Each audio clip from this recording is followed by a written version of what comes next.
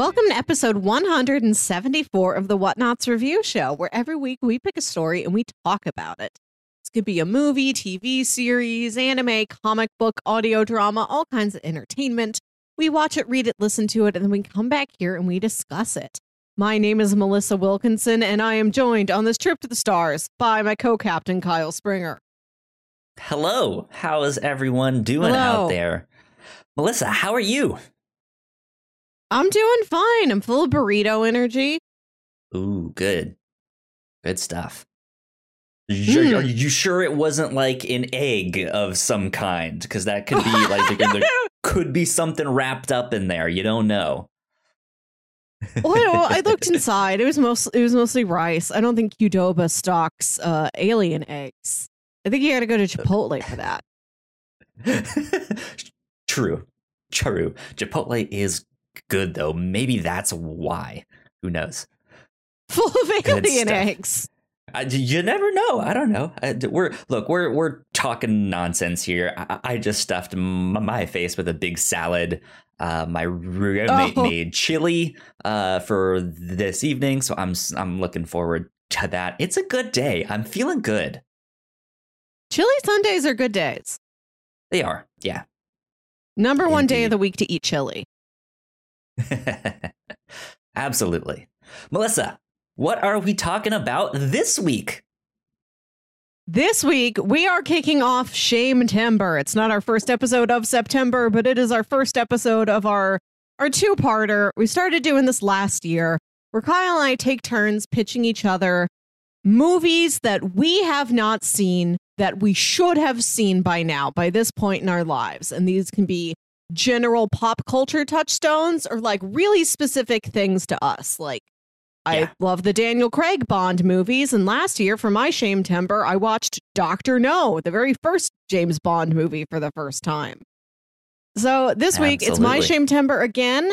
And I pitched you 3 famous sequels where I'd seen the first movie in that franchise, but had never gotten around to the later movie that was as well regarded or better. And you picked Aliens, the sequel to Alien. Imagine that. The 1986 film by director James Cameron.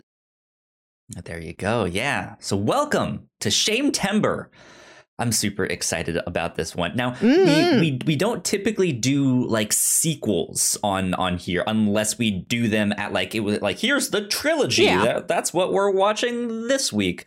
So this was an interesting one. I think this was a good opportunity for us to do that. It was a perfect time to be like, let's watch Aliens, because I've seen the first one. I thought I had seen the second one. Apparently I haven't, because I didn't remember any of that. But yeah, that's the whole thing that you also had not seen. Yeah, only so Alien the first. Yeah.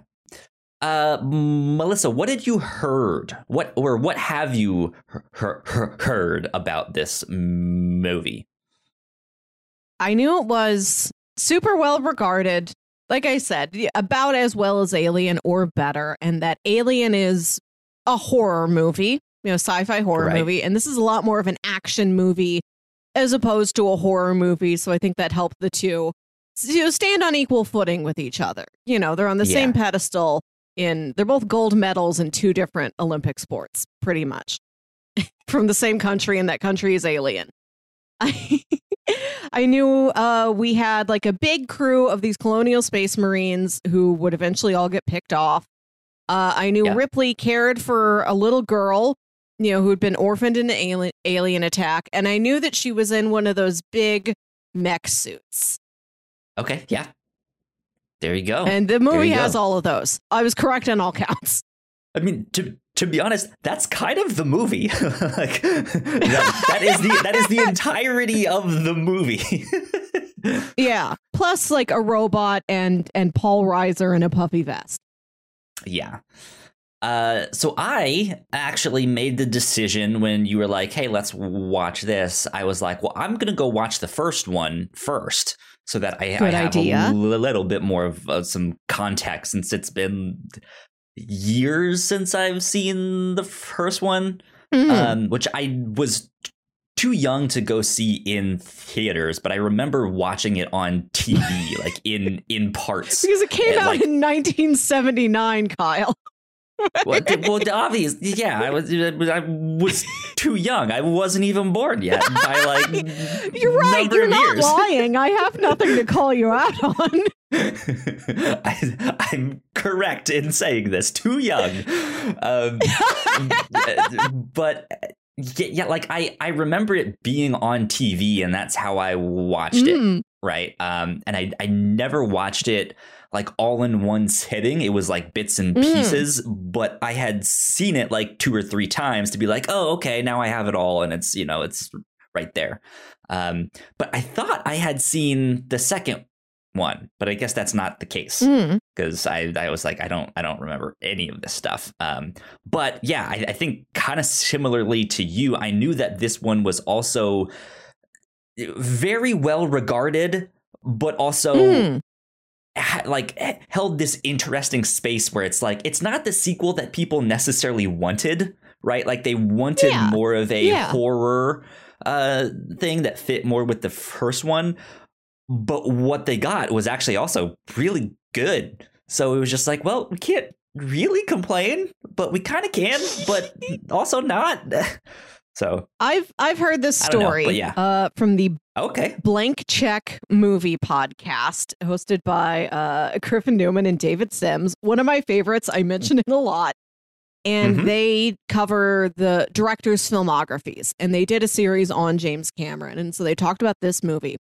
And they tell the story that they're like, this may be apocryphal. We don't really have a source that confirms this, but we've often heard that in the pitch meeting for this movie, James Cameron comes into this room full of executives and he's got a chalkboard or whatever, maybe a whiteboard. I don't know when whiteboards, were popularized, but he goes up to a board and he writes alien on it. And then he writes the S at the end. And then he draws two lines through the S to make a dollar sign. He's like, more aliens, more big bucks. Right, exactly, which I feel like is exactly what James Cameron would do, of just like, let's take this thing that everyone loved but make it bigger. What if more? What if 5 more Avatar sequels that I'm eventually going to make? Yeah.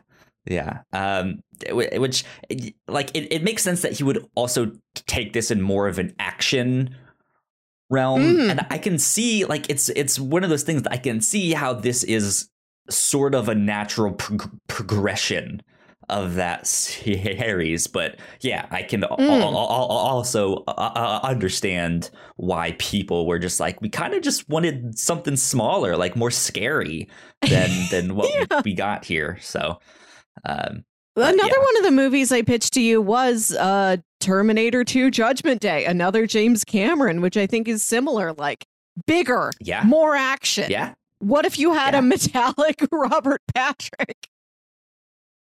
Indeed. So Melissa, now that you have seen this film, what did you think? I liked it. I think it's a very solid action movie. Fun sci-fi concepts in there. Tons of characters in it. Like, you're going to find somebody to be interested in every scene, somebody to follow. Like I said, a lot of these soldiers get picked off, but I think you're aware it's a Suicide Squad scenario. Like, you're aware going in that they exist to die. So there's not that much of an emotional impact of it, but that's okay. That's the deal the movie has made with you. Yeah, absolutely. I enjoyed this a lot too. I am not a big fan of scary movies and stuff like that, but I know I had seen all of these before, so I was like, all right, yeah, I'm fine watching these. Well, I guess I shouldn't say I've seen all of these, because these are the only ones that I know I have seen, and then I've seen AVP, and then I think the sequel to that one, whatever that one was named, but I've not seen like Prometheus or Alien Covenant or all of that stuff. I haven't seen the newer stuff here, and then of course I've seen Spaceballs, which has the xenomorph like popping out of the chest and then being like, "Hello, my baby. Hello, my darling. Hello, my ragtime gal." What if you visited a planet of Michigan J frogs? I was also most familiar with the Alien concept from Spaceballs before I actually saw Alien, which was only like 2 years ago. And that's like one of the final bits in that movie in Spaceballs that happens like 10 minutes from the end. Yeah. And like in my head, I thought it would be the climax of Alien also. No, that's like the first bit. Like it's a long, slow burn of a movie. Like there's a lot of time spent with this crew and like walking around the ship before you actually get to anything alien-y. So it's still an hour into the movie. But nah, that's how it kicks off. That's how Alien action begins. Absolutely. Yeah. I had a blast watching this, and I think I am going to try. We'll see how far I get to continue watching this series, just because this is one that, and like in the back of my mind, I've been like, I should probably know a little bit more about this series and stuff like that. So maybe down the road, you might hear me talk about it on the Captain's Log. Be like, I watched more Alien movies. You're already like a third of the way done. There is a YouTube channel called Dead Meat that does kill counts for horror movies. And I saw these videos around my YouTube suggestions for ages. I never clicked on them because I thought the idea of just a kill count seemed a little garish. But I tried one once, and they're actually like really great recaps of the movies.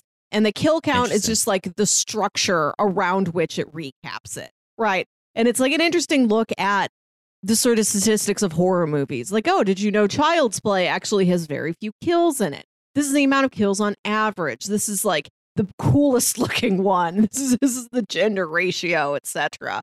You know, it's not as tacky as I thought it would. I turn to that channel a lot when I want to learn more about a movie without necessarily watching the whole thing. And like last night, to recap, I watched the Dead Meat videos on Alien to refresh my memory, and then on Aliens again, just in case I missed anything. And they did the whole rest of the franchise, so yeah, you can just watch Dead Meat, and they'll also describe it to you. There you go. Interesting. Good stuff. Well, do you want to do a quick synopsis to catch people up if they have not seen this one yet?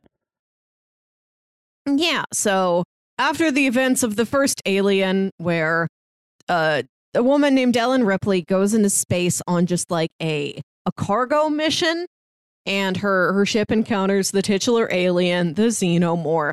It destroys, it kills everybody in her crew. She has to like blow up the ship and like fly away in an escape pod. That's how the movie ends, with her like in her cryo sleep in the escape pod. She's so far out from Earth, like everybody gets to cryo sleep. And this movie opens with her little pod being found. She wakes up in a hospital and they tell her she's been out for 57 years. Yikes. Yeah. So now like everybody she's known is dead, and she was trying to get out there to like tell people there's an alien threat. And in the meantime, she wakes up and the company she works for is like, why'd you blow up that whole spaceship? Like, what's with a lot of money on that? So what happened like, all that time ago, right? That was weird, huh? Right. And she finds out that the planet that they had visited that had the aliens on it has since been terraformed. People live there. And she's like, oh, no, there aren't supposed to be people there. Like, they're all going to die. And they're like, no, it's fine. And then like a week or two later, they're like, we got a distress call from that planet. We're going to send in a bunch of these space marines to go take care of it. And being the one person who's ever dealt with this before, we're going to send you along to advise. And it's just about these people landing on this planet. They find one little girl. Her name's Newt. And she's like the one survivor of this colony. Everybody else has been killed off. By the time they're able to reach that planet, because, space big. It takes a long time for anybody to get anywhere. It's like, all the rest of the citizens are dead by the time they get to the planet. Yeah. So Ripley just sort of adopts this little girl, tries to care for her, tries to convince everybody like what a real serious threat all of these aliens are. And then it happens again. The aliens just kill everybody again. Yep. Now there's more than one. Yeah. Plural. Aliens with a dollar sign. Exactly. Yeah. So that is kind of about it. It's a pretty straightforward movie. It's not real complicated. It's a good action film. It's still fairly scary. Yeah. There's some horrific stuff that happens in there. But definitely more of an action film for sure in this one. And I want to say there's apparently a director's cut out there that has like more backstory on like people Ripley has lost since she's been asleep for 57 years. You spend more time with those colonists before, all the aliens get to them. I just watched the regular cut. I watched it on Pluto TV. Pluto or no, it was AMC. I watched it on the AMC app, but it operates like Pluto TV where there's a lot of commercial breaks in between, which I don't know if that was the best way to watch the movie. Gotcha. I also want to say in like the third act giant battle against the aliens, they're using all these space guns and it's so many flashing lights. It was difficult to watch. I had to turn away frequently. It's a stressful time for your eyes. Absolutely. So if you're a photosensitive viewer, maybe leave the room and have a friend describe that part to you. Indeed. Yeah, that's what I was about to ask you next is what version did you watch? Because I watched the director's cut, the big one there. So where'd you find that? That was on Prime. Well, it was not included, but I rented it. So I wanted to watch it for free. Yeah. Free is always good. So there you go. But with that, we will take a quick break for housekeeping, and we will be right back. We put a lot of hard work into the shows that we make, and yes, we make multiple different shows here at The Whatnauts, and we'd love it if you would check them all out. You can find out more information on our website at thewhatnauts.com, as well as your favorite podcasting platform of choice. When you type in The Whatnauts, all of our shows will pop up right there. Just don't forget to give us a nice rating and review if you like the shows. If you want to support what we do here at The Whatnauts, patreon.com/The Whatnauts is the best place to do that. You can support us for as little as $1 a month. You can get all kinds of exclusive content at the $3 tier. You can also get a shout out and thank you on all of our shows at the $5 tier. You can support us on Twitch by subscribing to our channel at twitch.tv/The Whatnauts, and we would love to have you all join us for our live streams and talk with us in the chat. And lastly, we have merch. If you want to grab yourself a shirt or a sweatshirt or a mug or something else, go to thewhatnauts.com/store to pick up some merch today. And we are back. Big shout out to our Patreon supporters at the $5 tier and above. So thank you, Sam. I almost blanked out and was like, what do I do next? Thank you, Sam, for supporting us for so long. We love you a lot. Thanks, Sam. It means a lot. Indeed. Cool things that we have been doing here at The Whatnauts. I just published my reaction to Mountain Dew Flamin' Hot, their brand new limited edition flavor. I have the can right over here still. Yeah, it's a trophy now. But if you guys want to go see me react to tasting this, it is up on our YouTube channel, so be on the lookout for that. PlayStation had a big showcase on crossplay, so we talked all about that, real in depth with that one. And then last but not least, in the near future, be on the lookout for our Ice Cream Social, which is our Patreon exclusive thing for this month. It was good. It was a lot of fun. I had a blast. Monthly little treat for you. With that one. Pay $3 and you can watch us eat ice cream.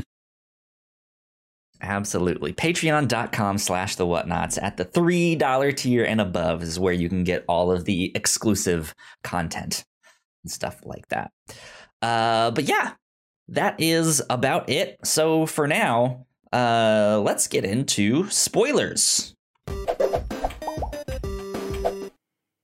There we go. Okay, Melissa, I think we are back in business. It looks like Discord is cooperating a little bit more, which is a good thing here. So yeah, let's dive into Aliens. Did you have a place that you wanted to start in particular? What stood out? I'm curious about your findings watching Alien and Aliens so close together. How did you find that evolution? Okay.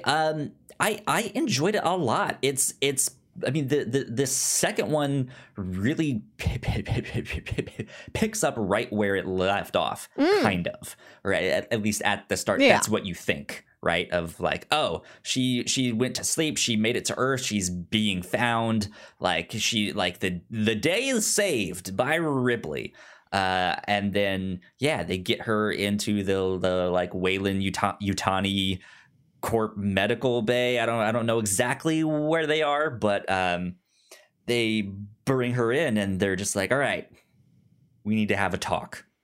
It's been 57 years. And at that, I like, this was the first indication that like, maybe I haven't seen this one. Like, I don't remember such a major time jump. That's almost like 60 years. That's kind of wild. I would think I would remember that. But I did not. And yeah, like that was kind of a shock to me of just like, oh, I had no idea that this is what they were doing. So does like, then in my mind, I was like, does that mean the aliens have spread on that planet or have gone to another planet, or like what's happening here? And yeah, we see right away that's like, oh, the planet you were on, we've terraformed it, people are living there, it's a great time, you want to go vacation there, I can book you a flight. And she's just like, no, that's bad. There were thousands of those things on there that hadn't even hatched yet. This is not good. What happened to them? And they're just like, why, we just didn't explore that part. And she's just like, we didn't see those. God, you idiots. Like, but yeah. I like the conflict here. Like, clearly this is an evil company. We know from movies that's an evil company, but there is an understandable conflict because like Ripley's the only person who has seen these, and that was 57 years ago. It's like they're grilling her like, why did you do all this? Why did you blow up this giant ship you were on and all the cargo you were pulling? I don't even remember what the cargo is. Hopefully it wasn't like the medicine for sick children or something. I think it was like rocks or something to get. Yeah. I don't know. Rocks for sick children. Minerals. They're minerals, damn it. She kind of has to fight to be listened to, but I think that there's like a 1% you can kind of see what the company is thinking. Like, lady, we understand your concern, but like nothing's happened in 57 years. You just woke up from a very, very long nap. Maybe you're confused. And I like that Paul Reiser's character, even though he does turn out to be the antagonist of the thing, he has a point where he's like, we can't just keep exploding places. Like, we put a lot of time and effort into like terraforming this planet. Like, we can't explode this. That can't be what our solution is. Just need to blow it up. That's the big thing there. Like I don't know. It like that character specifically, he's at the start is not necessarily charming, but he's charming in this like boyish way where he's obviously not the like uptight company man who's been there and he's all wrinkled and gray haired from stress from the company and stuff, but he seems more naive if that makes sense. Like and like maybe he's been manipulated, but in his naivety, he is kind of charming, right? Yeah, and I think he's also just charming in contrast to I've only seen adult Paul Reiser from Mad About You. I've never seen a young Paul Reiser, and so he's very charmed by him just as an actor. Yeah. No longer mad about you. I'm less mad about you now. But yeah, I mean, and he like it's interesting to see him because by the end of this film, he is the character that you just love to hate. You see him and you're just like, God, I just want to punch you with your perfect fucking teeth. Like, yeah. And he's a character that very quickly, in my opinion, looks a completely different way than I would expect that character to look. Like knowing what he turns into, that I found was interesting. Yeah, like his costume is interesting. Like he's just wearing like a plain shirt and he's wearing like a puffy vest. He looks like Marty McFly. Like he's not dressed like a company man. He's also not dressed like any sort of a tactical operative. He's just like the representative of the company there to sort of monitor things, and he got to wear his weekend clothes. Yeah. And at the end, like every time he's on screen, you're just like, I hate you. I hate you. You're just, you little stinking little worm. Ugh. I was probably the reaction I was supposed to have, but I was just like, wow, look at young Paul Reiser. He's very cute. Yeah, I mean that is the thing. Like he is that. He fits that look. Like I don't think you're wrong in feeling that way or thinking that, right? Like that is, I think, what that is at least what your initial reaction is supposed to be. And then it's just it's kind of amazing to see like by the end of this film, he's just such a little piece of shit that it's just like, man, I don't want anything to do with you. Like, get off of the screen, go away, like do something, die, like get killed or something, please. God. And I'm always the person who wishes that character would be. I wish they did sit down and she's like, I understand that maybe we could explore an option that isn't exploding. Like, let's sit down at this table right here. I've got a legal pad. Is there an option that works better for both of us? That never happens. Nobody ever talks out a problem. Can we explode half of it? Right. It's a compromise, right? Yeah, no corporate guy ever comes around to the problem and nobody ever comes around to his perspective. The answer is always, well, he will die. Yeah. Oh well. Mm-hmm. But yeah, it's interesting to see him, and then the Weyland-Yutani Corporation, because they have this. They're not necessarily apathetic, but it seems like they're apathetic to Ripley's plight and what she's saying, and on one hand, yeah, you can kind of see it's like, whoa, it's been almost 60 years. You've just had this whole thing thrust upon you. It's understandable that you might not know how to act, or you might be in shock still. On one hand, that makes sense. On the other hand, it really, really seems like they are just your typical corporation that's like, okay, what's our bottom line? So we lost a lot of money when you did that. Why did you do that? We need to explain that to our shareholders and stuff like that. So can you give us a detailed report? Which is wild that it's been so long ago that, like, if they had any shareholders, they may be dead or maybe not. I don't know how long people live. Maybe in future space times where you go to space, you also live to be like 130. But she must have been gone for so long that the actions, like what happened on the Nostromo, must be a legend. Imagine having the opportunity to like sit down and have a formal professional conversation about what's the actual story behind this legend, like my grandpa told me. Yeah. Which, I mean, well, I think that angle's is interesting. It really a legend? Because it, like, no one really knew what happened on that thing or why they did all this stuff. It was just like, well, I guess they all died and everyone thought they died, but then they found a survivor.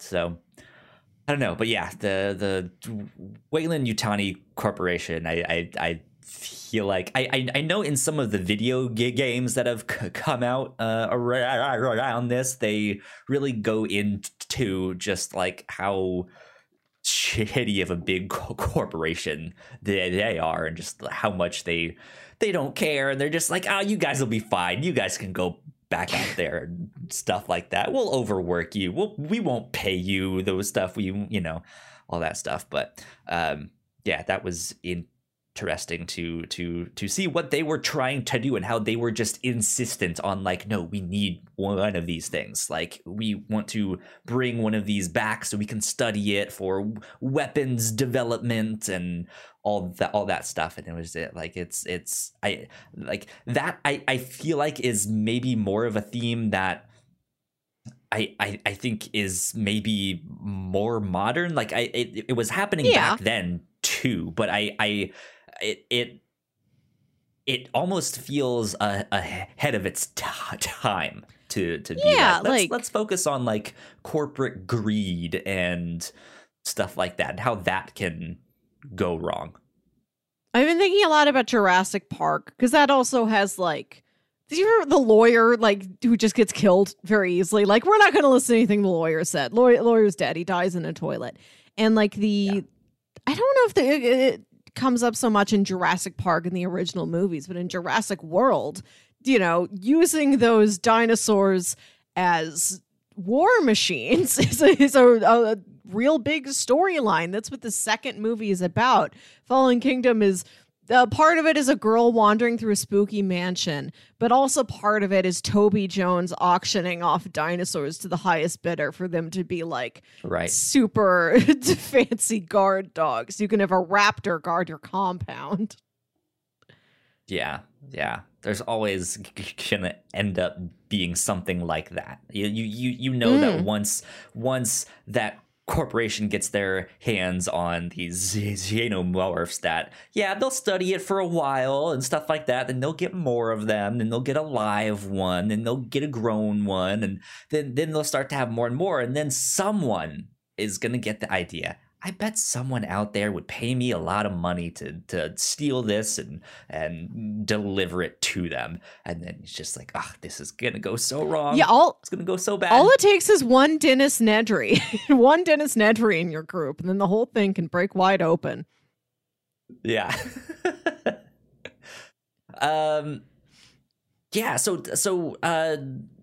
The director's cut. I don't know what they did not have in the original then, but you mentioned that it seemed like they went into a little bit more detail about people that Ripley has lost, and a little bit more on the people that are on the planet and stuff like that. That's what I heard. Like in the director's cut, like she's got a daughter who has died, in the interim time while she's been asleep in space. Yeah, that's what I was wondering, because in they ask her like, hey, do you have like someone we should notify? Did you have kids? All they're just trying to find out more information. She mentioned she has a daughter. They bring in a picture of her, and they remind her like it's been 57 years. If she was like 11 at the time, she would have been like 60 something now. But she also passed away 2 years ago, so you can't really see her. So it's, to me, it's an interesting touch. Because this movie does also have a lot of like motherhood themes in there, right? Like Ripley kind of adopting this lone survivor Newt, and Newt eventually calling her mommy. And then there's this kind of understanding between Ripley and the like queen bee xenomorph. there's a whole scene with that. Like there are themes of motherhood in this film, which I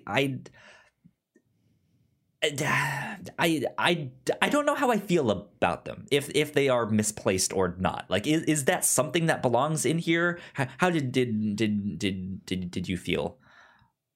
I like the bond between her and Newt, and I feel like if you had that director's cut story about her losing a daughter, that can help it, that can enhance it certainly, but I don't feel like that's needed to like make that emotional connection hit home for you in the theatrical cut. Like, you get that they're both like these lone survivors, completely alone, not in their situation, but in the world. You know, Ripley seems like she has no family left. Seems like Newt doesn't either. And I don't remember how long they say that those colonists have been there on that planet, if like Newt was born on Earth, if she remembers Earth or whatever. But they bond with each other. I like to watch them bond. Yeah, like I wasn't necessarily put off by it or stuff like that, but it's I mean, I feel like it goes more along the lines of hey, I kind of wanted more of a horror film and stuff like that, but I didn't get exactly what I wanted, but it was still good, right? Like I enjoyed what we got, and so I don't necessarily feel like those themes are necessarily misplaced or that they don't belong, but it also seems like, well, I also didn't necessarily need them. So yeah, and she has an angle of protection rather than an angle of camaraderie. Like, she doesn't find much of an equal among the group, and all she her primary concern is protecting like the next generation of people who this may continue to happen to. Yeah. Let's talk a little bit more about the Marines here that they bring in, the Colonial Marines. Like you had said at the start, they are, it's kind of like the Suicide Squad in the sense that, like, you know, most of these people aren't gonna make it. They aren't like fully fleshed out characters and stuff like that. I feel like that's how most war movies operate in general, though. Like that's most of my dad's World War II movies he watches. Yeah. But yeah, I thought it was an interesting squad. I liked, I don't remember her name, but the one girl that was like the big gunner that was more muscular, Vasquez? That they were like, that sounds right, because I think she was somewhat Hispanic or something. The one that was like doing the pull-ups, and they were like, hey, have you ever been mistaken as a man? She's like, no, have you? I liked her. Like, I felt like she was maybe the most fleshed out character in this, which is kind of strange because the movie also kind of falls in the trope of like, hey, there's the one like ruggedly handsome manly man who's the leader of the squad, who maybe also develops a thing for Ripley by the end of this, and she kind of likes him too, and I didn't necessarily need that. I felt that one was just like, okay, eye roll. But I liked Vasquez. Like, she was probably my favorite. Yeah. I was familiar with her before. I was familiar with her before I started this movie, because there was a movie podcast called I Was There Too, where a comedian named Matt Gorley would interview actors who had tiny bit parts throughout movies. Like, he interviewed one of the bus passengers from Speed, or like one of the other students in Dead Poets Society. And he really wanted to talk to the actress who plays Lieutenant Vasquez. And that was a real fun interview. So I was familiar with her. I like the whoever that chief is, who's like practically eating a cigar. He was fun. I like that there's a lot of old-fashioned, very gendered ribbing at each other, but I like that is kind of the result of it being a fairly mixed gender group. Like there's like, besides there's Ripley Vasquez, that blonde lady who's the pilot who has "Fly the Friendly Skies" written on her helmet, and I think like like one or two or three other ladies. I liked seeing like so many ladies just like in the background of the crew, like being pulled out to be characters, and also just filling out the world, like being window dressing in a way that like adds some level of detail to this world. And like they're all making fun of each other, but it does seem like if somebody makes a joke at you, like the person who is the butt of the joke sort of throws it back at them. Like nobody seems like they feel like they are being really harmed in this environment. Yeah, she's not gonna let herself be bullied or stuff like that. Yeah, like it looks real toxic to us on the outside, but like the people within it, like it didn't look like anybody felt like they were being left out or like very seriously picked on. Nobody's very clearly like, oh, that's the runt of the group. Like they kind of we're on a closer playing field with each other than many other groups of soldiers that I've seen in other movies. Yeah. She's probably the one, like in that whole squad, she's probably the one that would fuck you up the most. We're all rightly terrified. Got into it. Yeah. Mm-hmm. Good for Vasquez. I liked her a lot. Let's talk about our robot friend, Bishop. Yeah, Mr. Robots.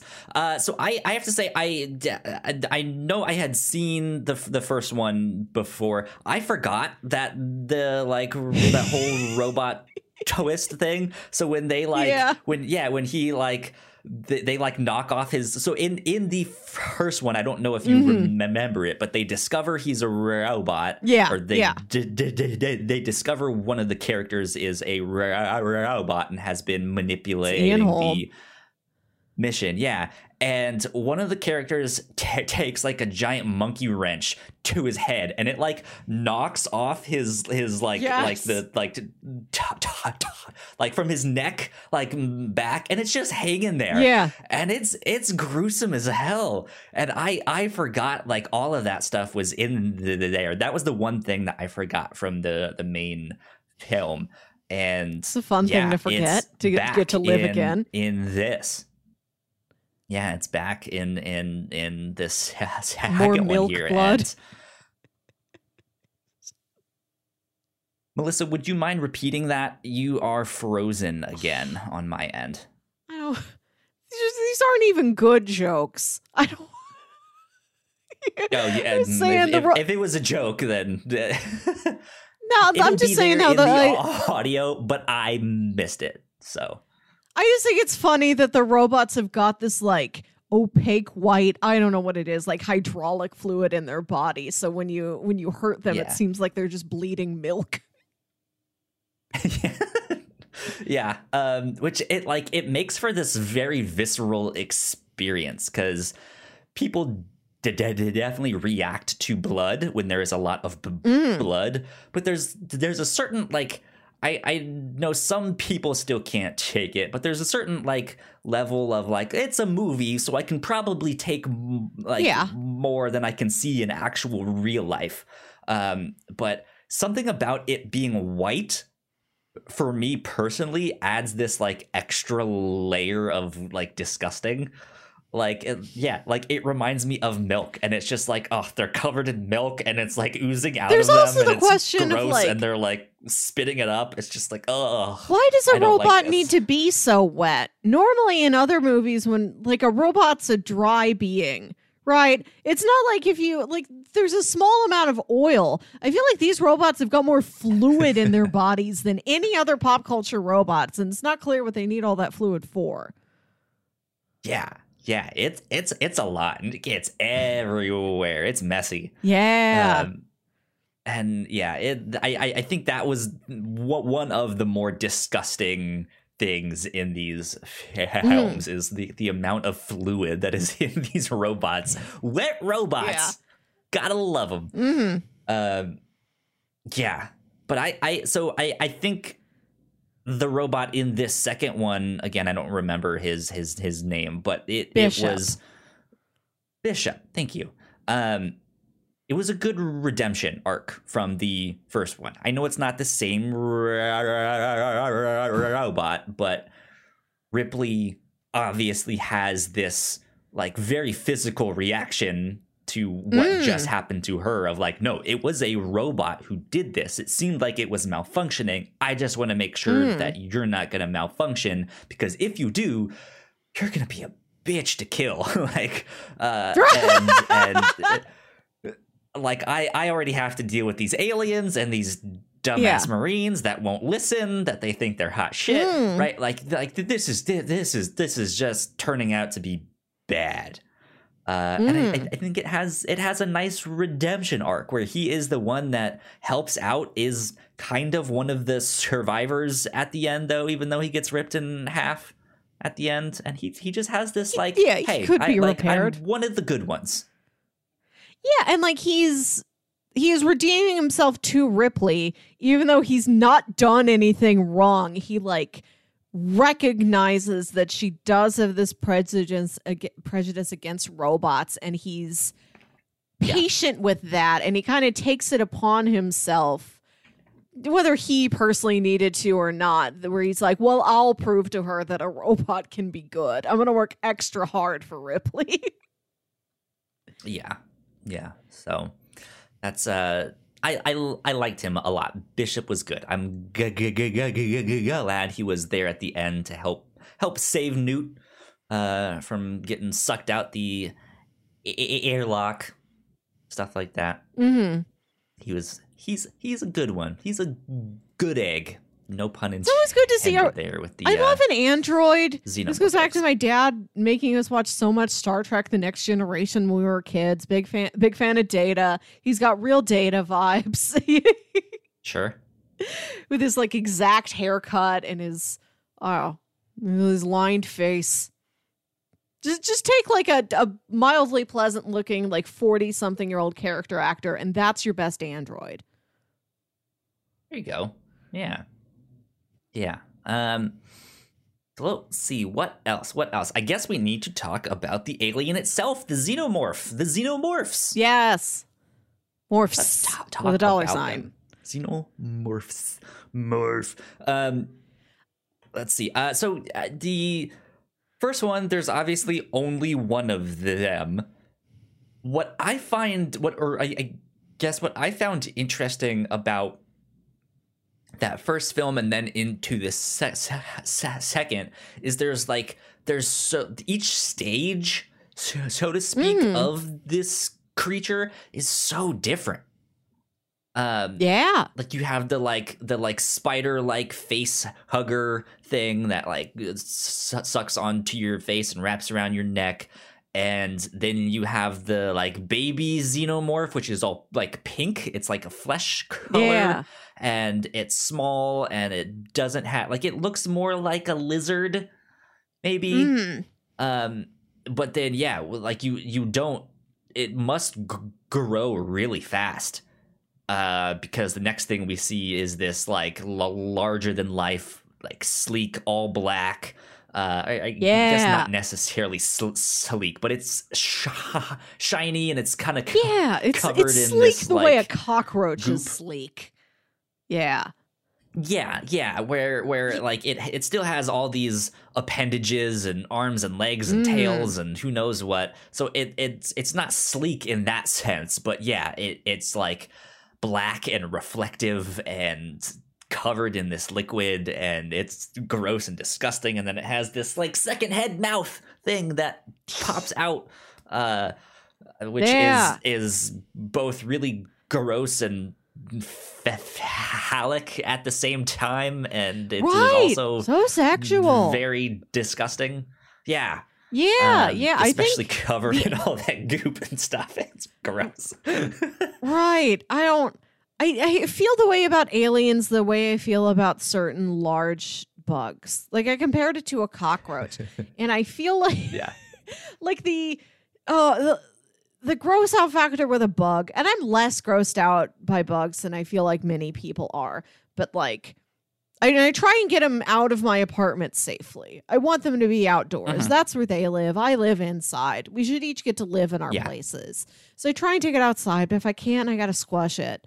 It's the fact that they look on the outside like they're these like hard, pointy, shiny little things, and you think they're going to crunch, and they do kind of crunch, but also it's all goo in the middle. Like that like textural juxtaposition is what's real rough about dealing with a bug.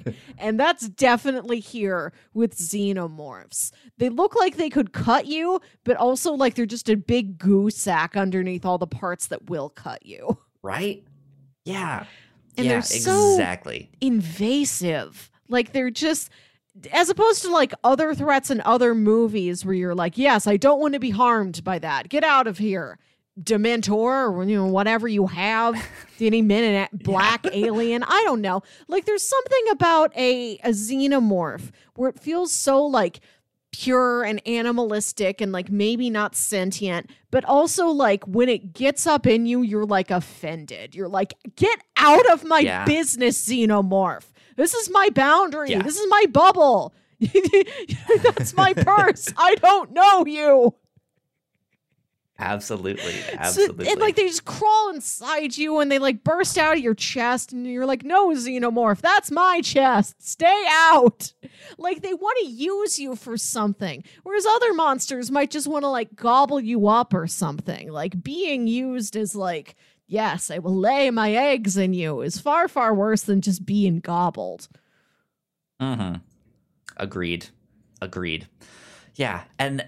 So one thing that I thought was interesting, that their blood is like acidic and stuff and can like melt through all of like all sorts of metal, multiple layers. But it felt like they only brought that up when they needed to. And if it wasn't necessarily plot relevant, it didn't matter for like, oh, if some sprayed on like that, like they're right there just shooting these things and flame throwing these things. You think you would get hit by that more often, and characters did get hit, but like I felt like it should have happened more.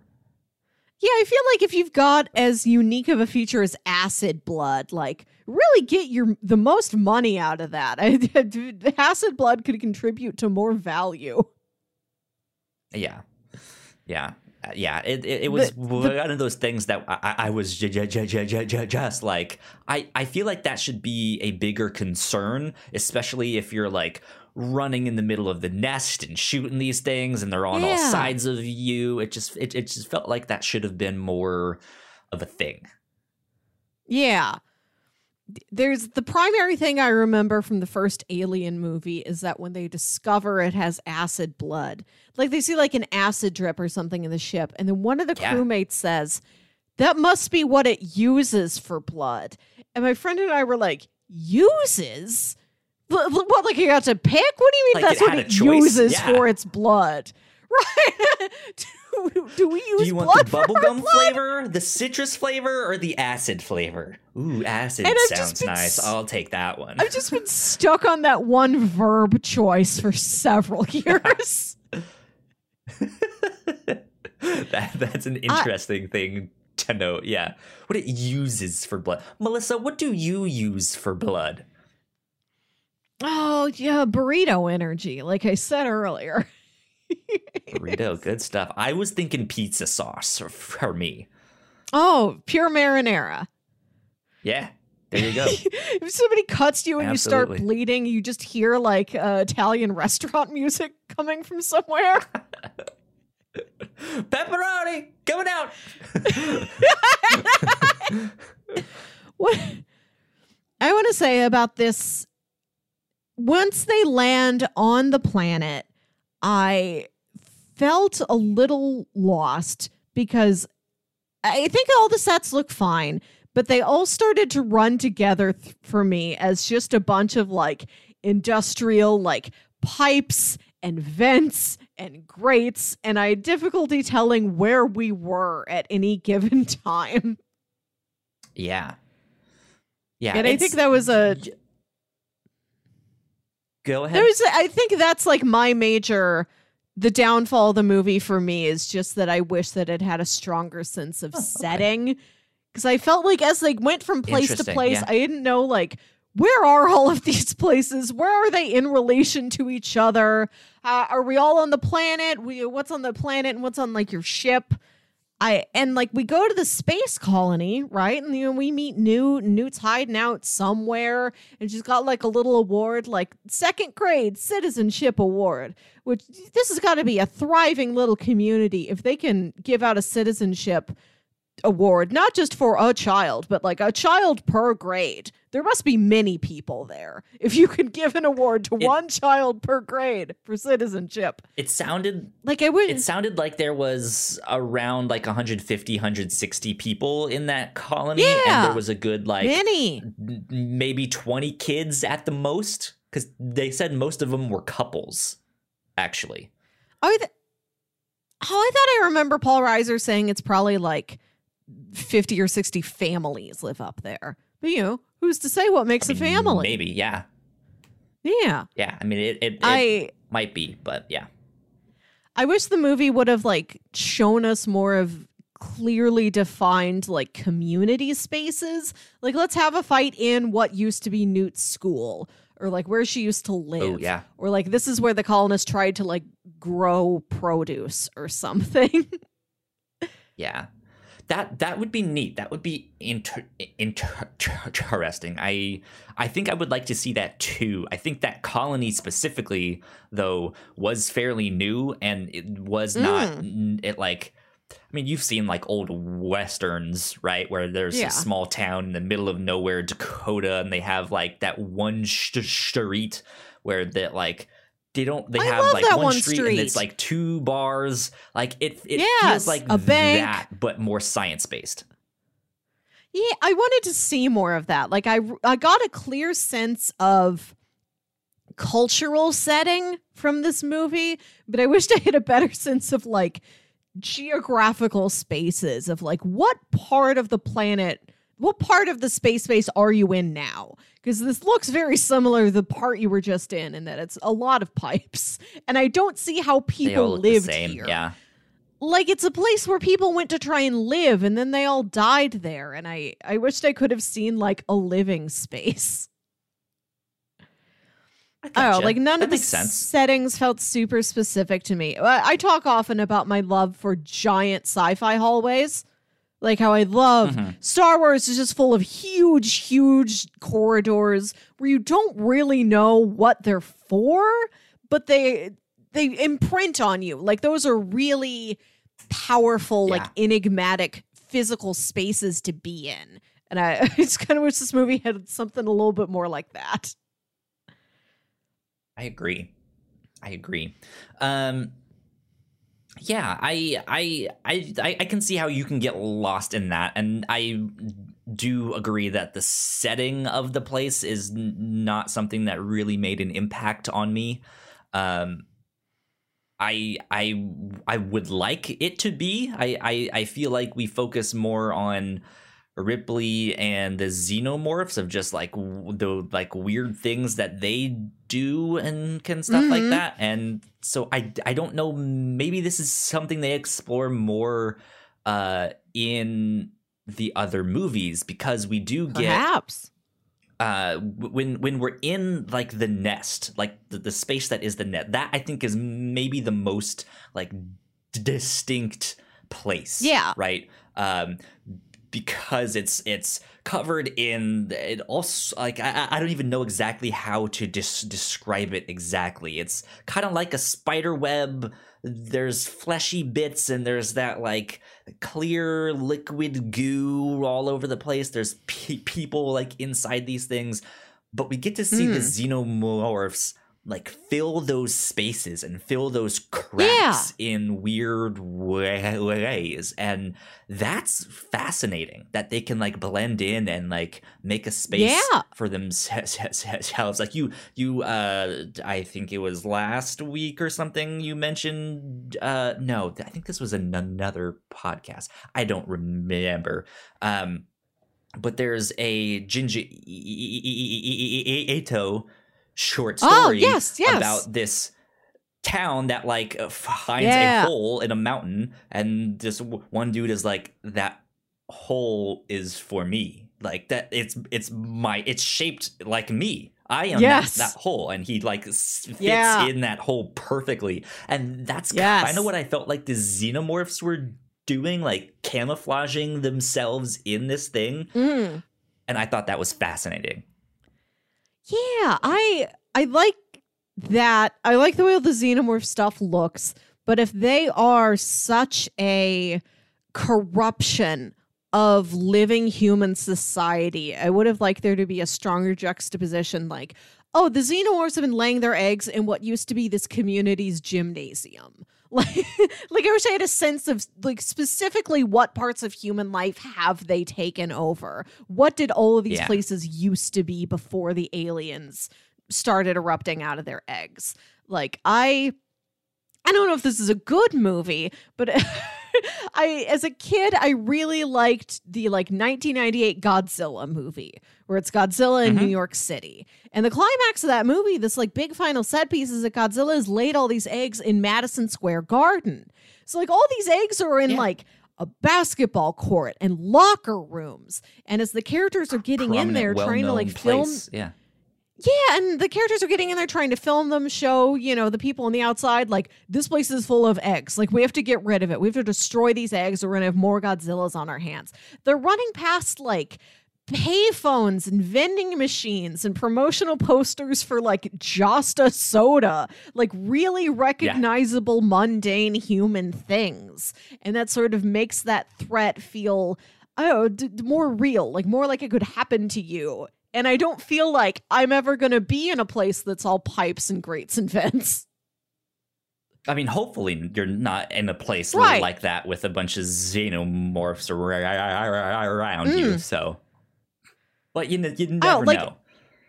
Yeah, I don't see my life reflected in whatever the lives were that this community was trying to lead out there in space. Yeah, absolutely. Except for that, I like Newt's little award. I feel like, I mean, it's a pretty fancy award. It's got her photo on it. It's like a little Lucite standee. I would have just gotten a certificate. So whatever the school is, space school she was going to, seems like it's very high end. I like that sample of like, that feels like real life. That feels like something I've experienced. I can grab onto that. Yeah. Kind of the last thing I want to ask you. So besides the setting, is there certain things that you want the rest of the Alien movies to explore? I mean, I know they've already made I've never seen them. So I don't know what they do and what they don't do. Right, which is what I'm asking you now. Like, what are you hoping that what are you hoping that they do and explore? When Paul Reiser talks about how Weyland-Yutani wants to study the xenomorphs and maybe take some aspects of their biological structure and use it for weapons, I started wondering what would they need weapons for? Like, is this, to protect one part of Earth from another part of Earth? Is this still like international conflict? Or do they have fear that like, we need to be able to defend ourselves against the xenomorphs themselves or against other alien threats that might come to us? Like if they if they suspect, if there's a story that Ripley tells them that there's xenomorphs out there, do they live in fear of the xenomorphs attacking them? Like Mars Attacks style? Do they live in fear of other potential alien intelligences coming to overthrow Earth? What is that fear level like? Yeah, that's an interesting thing. I think for me, I want to the big mystery for me is still like, where did that ship come from that the aliens came on, like that had just crashed there with the distress signal going on? Right. I think it's Prometheus. That's the prequel, if I'm not mistaken. Yes. I don't know if it's like a direct one where it's like, and then the ship crashes and that's it. And then in Alien, they pick up the distress signal. I'm not sure if it's like that much of a direct prequel. But yeah, like I want to know a little bit more about that. Like what happened there? Why is this ship just mysteriously there? Yeah, I think you also mentioned the like, what are they really developing weapons for? Is there something else out there? Is this just to protect against corporate espionage from other human factions or stuff like that? Yeah, is there another competing space company besides Weyland-Yutani that's out there that like might do something stupid? And who knows? I don't know. But yeah, I think I would also like to explore the relationship between the robots and these xenomorphs a little bit more. Like, can they smell them? Can they see them? What? We don't really get to see them interact all that much. And like, can the xenomorph still somehow impregnate a robot somehow? Because they are or like at least put something does a xenomorph egg need like the human body to like take nutrients from, or like if you did put it in like a synthetic body, does it just need that space, that little warm cavern to snuggle into? Right. Yeah. That's kind of what I'm wondering, if there's stuff like that. Because like if that's the case where like the robots aren't really affected or can't be impregnated or stuff like that, why don't they send a team of all robots in there and do the work? I would love to see an all robot mission. I was just trying to think about if there's a movie that's all robots except for the DreamWorks animated movie Robots, which is a comedy and isn't the same. Like, is there... Right, like we've seen movies where it's like there's an android. Is there any movie that's all android? Like 100%? Maybe like one human or like a dog? Yeah. That'd be interesting to see them go up against the xenomorphs. Yeah. Stuff like that. So good stuff. I think that's kind of about all the stuff that I have on Aliens. Do you have final thoughts? I just want to say again, that final battle, visually difficult to watch. I feel like I missed so much of what was happening just because I was like, too bright. I can't look at this. I tried to watch it like through a blanket. I put a blanket over my head to try and like dull the brightness of the lights. But it had like an open weave, so I'm like, I can kind of see through these holes. It was still difficult. I was really surprised that there wasn't any sort of like a photosensitivity warning before I started watching this movie. It was back in the 80s. They didn't know. They add these. Flashing lights. They retroactively add these to things. You know, Disney will warn you if a movie has one cigarette in it. Yeah. Yeah. Good movie. I think the rest of the franchise does kind of go back to its horror roots, if I'm not mistaken, unless you go the AVP route, which is also then more action. Stuff like that. But your mileage may vary on those films there. So there you go. Good stuff. Melissa, I think it's time to check in on Bingo. Bingo. Review show bingo. I am pulling up my bingo sheet right now. Seeing what we got here. Let's see.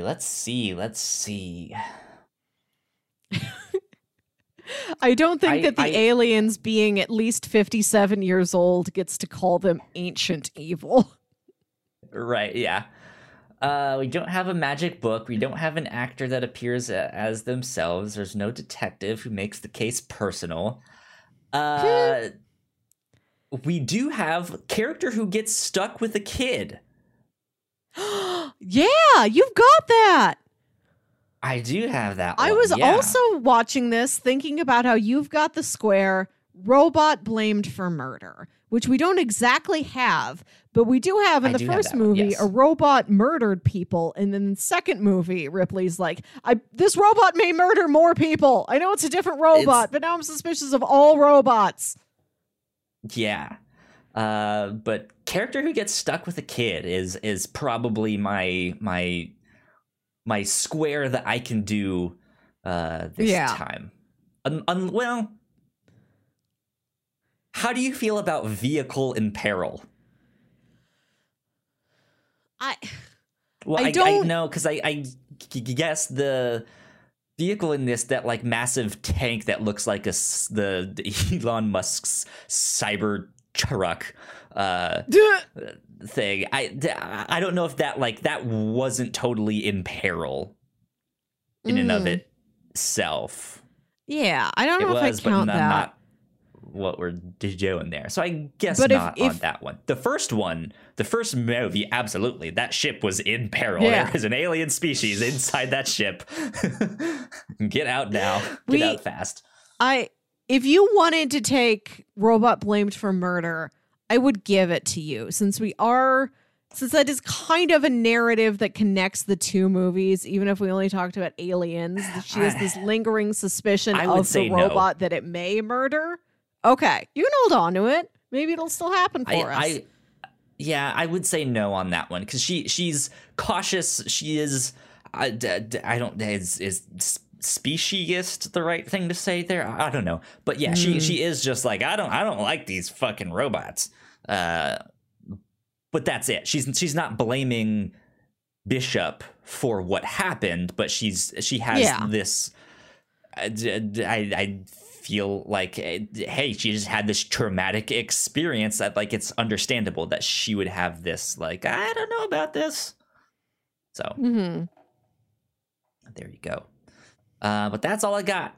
Character who gets stuck with a kid. Thanks, Newt. Yeah. I didn't have anything I could cross off. No ghosts in this. No ghosts. Let me make sure I save that and then close it out. There you go. Okay. Shame-Tember. Rolling along, Melissa. My turn. Oh, are we going to do our recommendations? Oh, yes. Thank you. I've been missing our recommendations lately. So, recommendations. If people liked this, what else might people like? I already talked about how this reminded me of the Jurassic Park franchise in certain ways. Reminded me of Godzilla, which, as I said, I don't know if that movie's good. It's too long. There's some there's a scene where they have submarines that are like hunting Godzilla underwater that goes on forever. I always get bored. But there's other parts of that movie that I find fascinating. I think if you like a disaster movie as opposed to like an alien threat movie, because Godzilla isn't. He's just a lizard who got radioactive and real big. Maybe consider Godzilla. If you want a good 80s action movie, last weekend I watched Escape from New York for the first time. That was fun. Okay, yeah. And there you go. Did you know that's filmed in St. Louis, which is why I watched it? I did not know. Not filmed in New York. New York, they use models. The actual city they use is me. They use us. And I knew they filmed at least part of it here, but I was listening to an episode of Blank Check about it, and they said, like, no, pretty much a lot. Most of the exteriors was St. Louis. And whoever built the guy who made vehicles for that movie, like, built the frame for my dad's dune buggy. So that's a personal connection I have to Escape from New York. Even if Dad got rid of that dune buggy before I was born, like, I just know in the back of my head, like, I imagine my dad had a dune buggy once, which is a wild thing to think for you to imagine your dad having had a dune buggy and you've never seen it. Yeah. Also, this is the one time I'm going to be able to fit this in. Okay. So earlier I mentioned there's a comedy podcaster named Matt Gorley, and he has an improv group called Super Ego that would do these, little improv scenes. And one of his characters is that he would play H.R. Giger, who's the designer of the original Aliens. But he plays him as like, hi, it's me. HR Giger, guess what it stands for? Hey, really Giger. It's so funny. Like, he plays him as this like really absurd character, and there's a super ego scene called HR Giger at the drive-thru, where it's him and his like normal wife and son going through a drive-thru, and he's talking to the guy the other side of the intercom, like, do you have a sauce that used to be a crude oil slick? And he's like, we have ketchup. Please go to YouTube. Just look up Super Ego HR Giger at the drive-thru. It's like the funniest 5 minutes I've ever lived. It's hysterical. Please do this for me. Okay. Good stuff there. I would recommend, I think an obvious one is Predator. That whole franchise is kind of hand in hand with this one. They even cross over at times.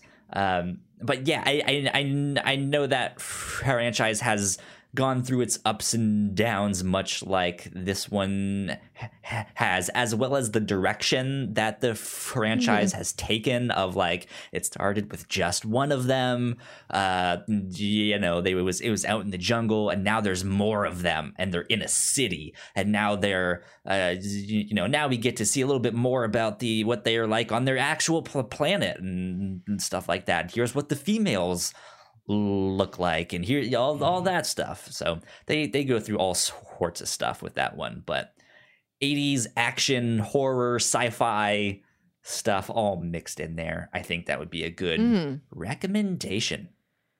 If it bleeds, we can kill it.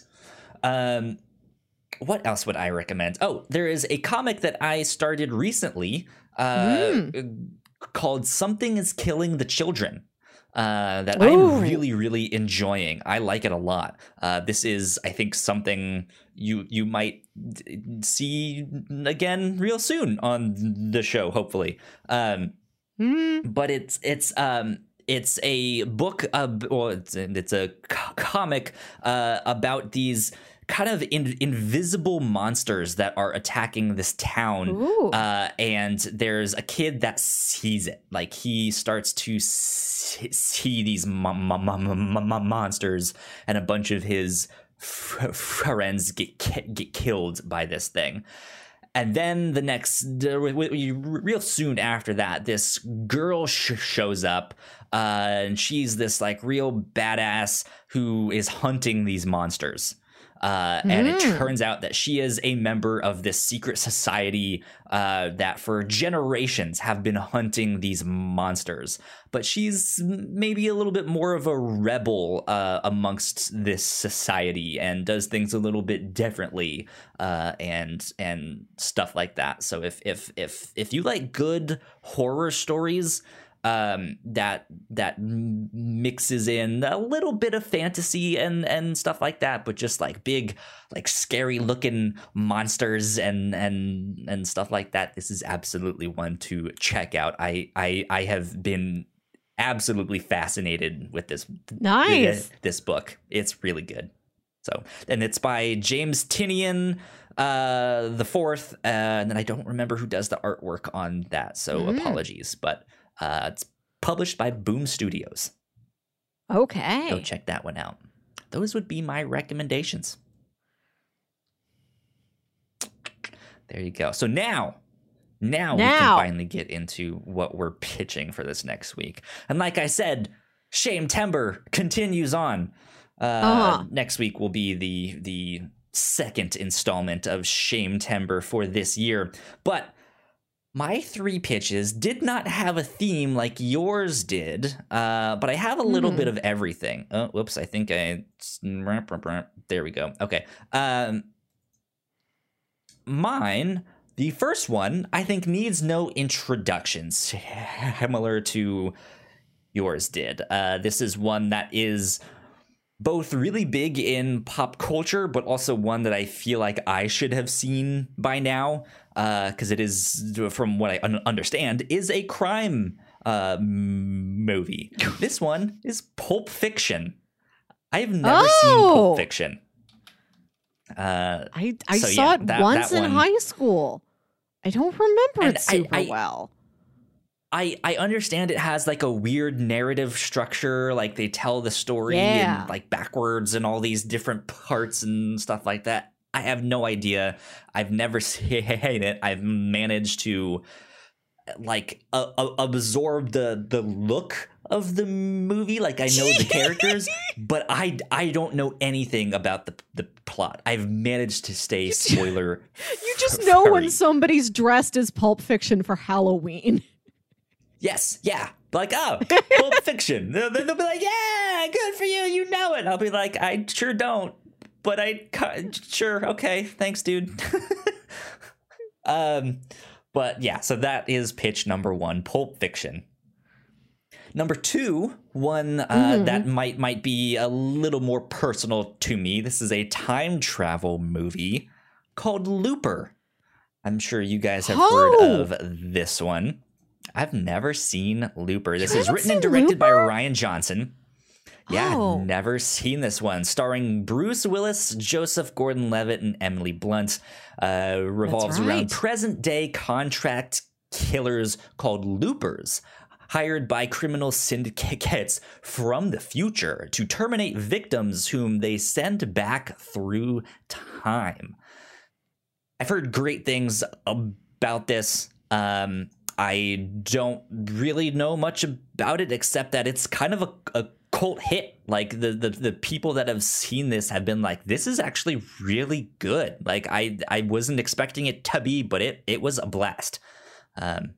So Looper, a time travel film that I have not seen yet. And last but not least, Melissa, we're going back to a classic. I want to see the original Godzilla.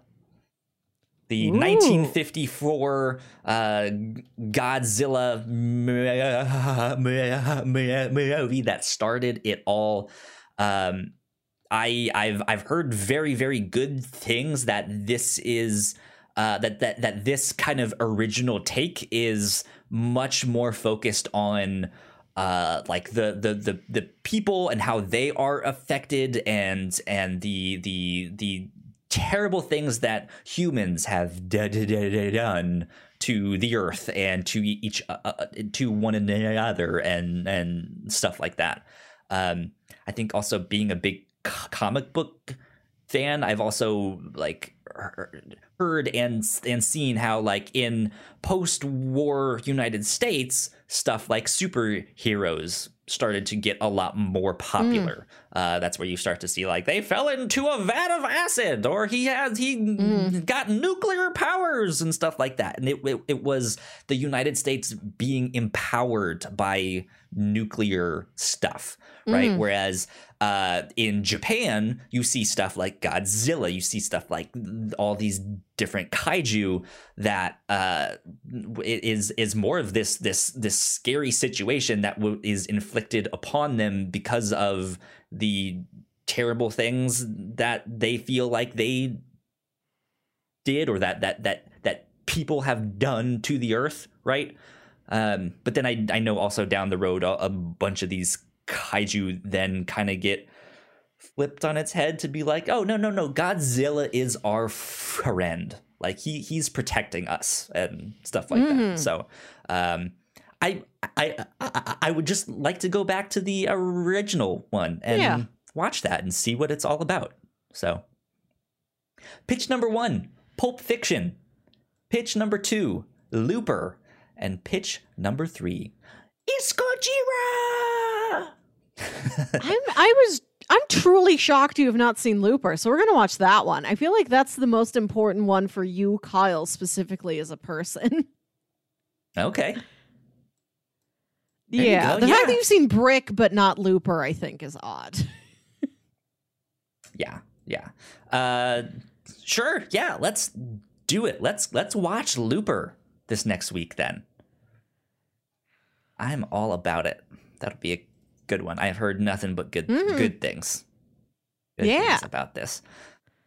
Besides that, though, Melissa, do you want to let the people know what we will be doing the week after that for our end of the month special? Yeah, we are starting another monthly series where we watch one TV show all the way through to its conclusion. You know, we're going to watch season 1 at the end of the month, and then the month after that, season 2, then season 3. That's a 3-season show, That's right? usually what September, happens after October, 1 and 2. November. Yeah. Yeah. No, I'm just making sure this is a 3-season show and not a 4-season show. I think it's 3. It's a 3 But, one. Yeah. It's 3. We are watching the HBO series The Leftovers. And we landed on this one because it's a convenient length. 3 months sounded good. Then we've got December off. And then it's co-created by Damon Lindelof, who worked on Lost, our beloved Lost. And I've heard very good things about this show. I've been curious as to what it is. Yeah, I don't remember if it's exactly like plane related. Like Lost, there was a big plane. So far, there's not a plane crash. Yeah, it seems more like The Rapture or some kind of just something like that. Yeah, but yeah, it's kind of a mystery. I started watching the show. I'm like 3 episodes in, and I think it's 2% of the entire world population has vanished. And we're in this little town where, and it's like 3 years or so after that event. And it's just everybody still reeling from this unexplained, phenomena that just took people away with no rhyme or reason. And it's about these sort of cults and religious movements that have popped up and all this, sort of crumbling of society, even like these tiny fractures that have all come up since this happened. It explores that. Cool. Good stuff. I'm excited to dive into season 1 of Looper at the end of this month. But like we said, don't forget next week, Looper is what we are season 1 of Leftovers. There. And then Spook Month. Yeah, and then Spooky Month in October. We're gonna do a bunch of horror stuff, like we do. So we got exciting things coming up down the road. So yeah, I'm looking forward to it all. Melissa, where can the people find you on the internet? You can find me on Twitter and Instagram at Wilkywit. That's WILKYWIT. And listen to my other podcast, Saturday Morning Obscurities, where me and my brother Jams talk about weird old kids shows you feel like only you remember. We haven't done it yet, but we are eventually getting to Godzilla, the animated series. Okay, good stuff. There you go. Sounds exciting. You guys can find me at Yo Kyle Springer. And if you guys want to stay up to date with all of the stuff that we do here at The Whatnauts, we are at The Whatnauts on Twitter. So go like, share, subscribe. You guys know the deal with all of that. And we will see you next week for Looper. Bye. Bye.